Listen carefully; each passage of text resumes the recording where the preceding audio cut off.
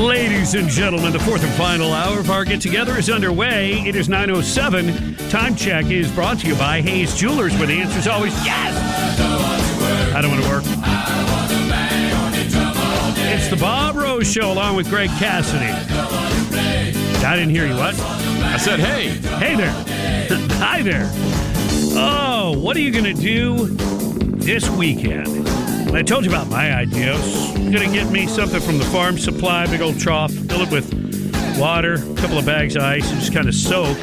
I was told by a caller, Greg was, that Epsom salts does not dissolve in cold water, so I'm going to have to break it down with maybe a bucket of warmer water, stir it up real good, and then pour it in. See if that works. It might, but then Greg said it could coagulate. I don't even know it's proper, like it's a blood thing, but it might. Well, coagulation. It goes back together. Well, what's the thing with oil? Well, that's viscosity. Viscosity. Right. So it could become viscous. It could be. We could use that term. Yeah, you could. We just did. Yeah, we did. We're practically doctors, I say. Yeah. Hey, doctor that constantly tries to protect and heal the Second Amendment from the cuts and jabs that are constantly applied to it. Chris Wagner, our Second Amendment protector on the air. Chris, how you doing, buddy?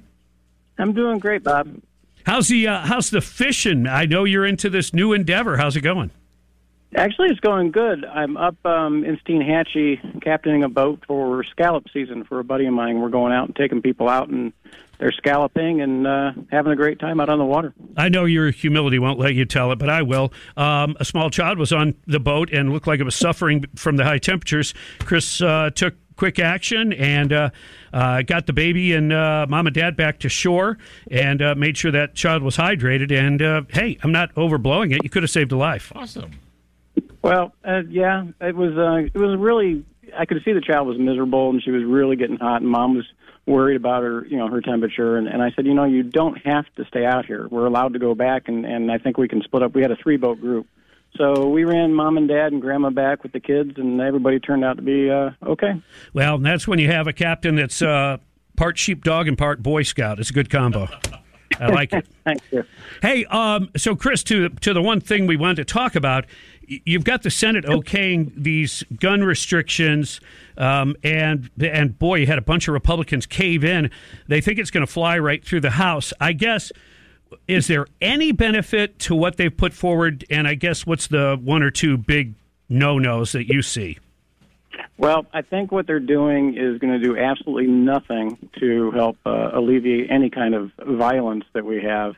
I don't see it really benefiting anybody. There is a small section of it they're going to be talking about mental health and hardening the schools, so that may be actually positive. But what they are doing, they are violating our adults' constitutional rights. They've written in there a extended background check for anybody under 21 before they can purchase a firearm.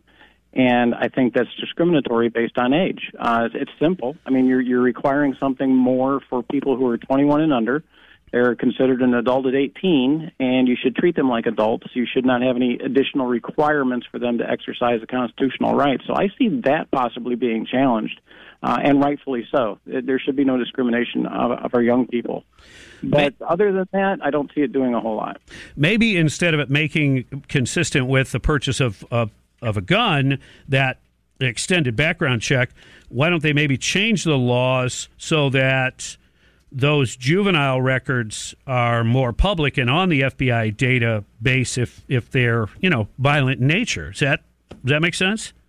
It makes sense. I don't know what that would entail logistically as far as getting those records transferred over to the federal system. Okay. I don't know that that's also a good idea, because a lot of people, when they're juvenile offenders, their juvenile records are expunged or done away with when they turn adults as part of their plea bargaining, and that would be a difficult thing to remove that from the federal system. So I just see that being a logistical nightmare. And we try to give them the benefit of the doubt. If you're young and stupid, you do young and stupid things, and maybe you learned your lesson and you turned your life around. We try to give them, I guess, a fresh start from that perspective.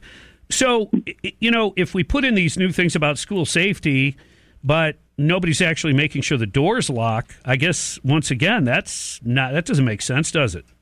No, and everything that they're trying to push would not have stopped. I mean, regardless of what happened, we left the door open, and officers didn't respond in a timely manner, and there's so many things that go into it, and then we have, of course, the Supreme Court decision that's coming up, so. Well, the Supreme Court, on one case recently, they ruled in favor of, the Second Amendment, if you will, about concealed permits in New York. You used to have to prove a need for it, I guess, based on whether you're carrying valuables. Your own life's not valuable enough. So the Supreme Court made the right decision, 6-3.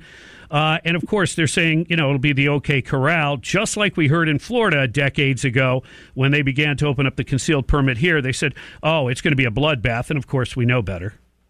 Yeah, what they did was it was a New York case, and what they're saying is Florida is what we call a shall issue state. In other words, if you apply for a concealed carry permit, the state has to issue you that permit barring any things that would disqualify you for it.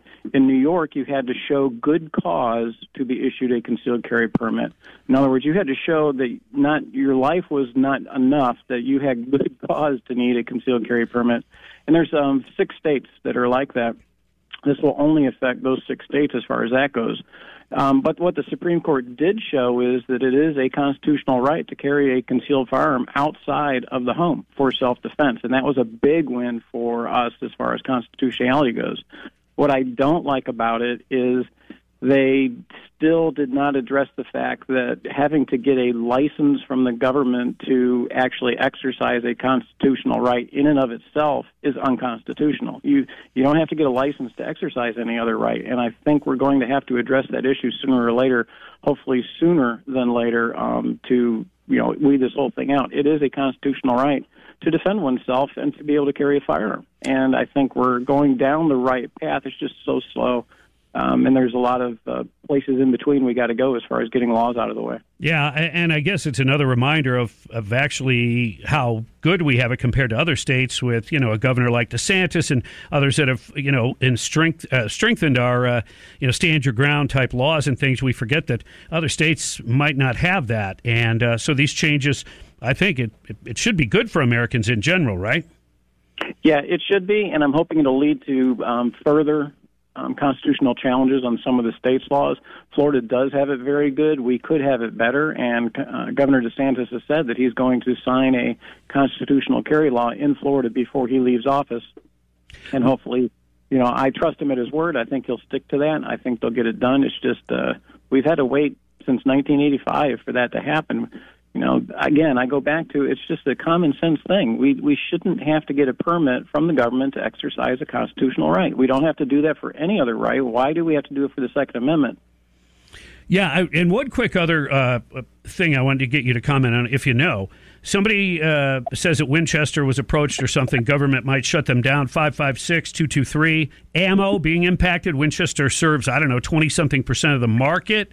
They denied it in a press conference, the White House did. But have you heard anything about this? Do you know anything? I've heard the rumor. I don't think there's anything to it right now that we can actually prove. And until we have something we can prove, then, it's just that. It's a rumor. But that would greatly impact the availability of firearms. I don't know how the government would go about shutting them down. It would be a rather interesting challenge there in the courts of a government shutting down a business just because of what they make, and it's illegally made. Well, yeah, they just have to make up something like, your baby formula is killing kids. We're going to shut it down. Right. And then never actually proved that. Just as an example, now we have a shortage. But yeah, to your point, thank you as usual. We always appreciate it. Chris Wagner, boat captain, Second Amendment advocate, former military, law enforcement, trainer of law enforcement. You get the idea. 9:16 on the Bob Rose Show. 30 minutes away from things that make you smile. Hang on.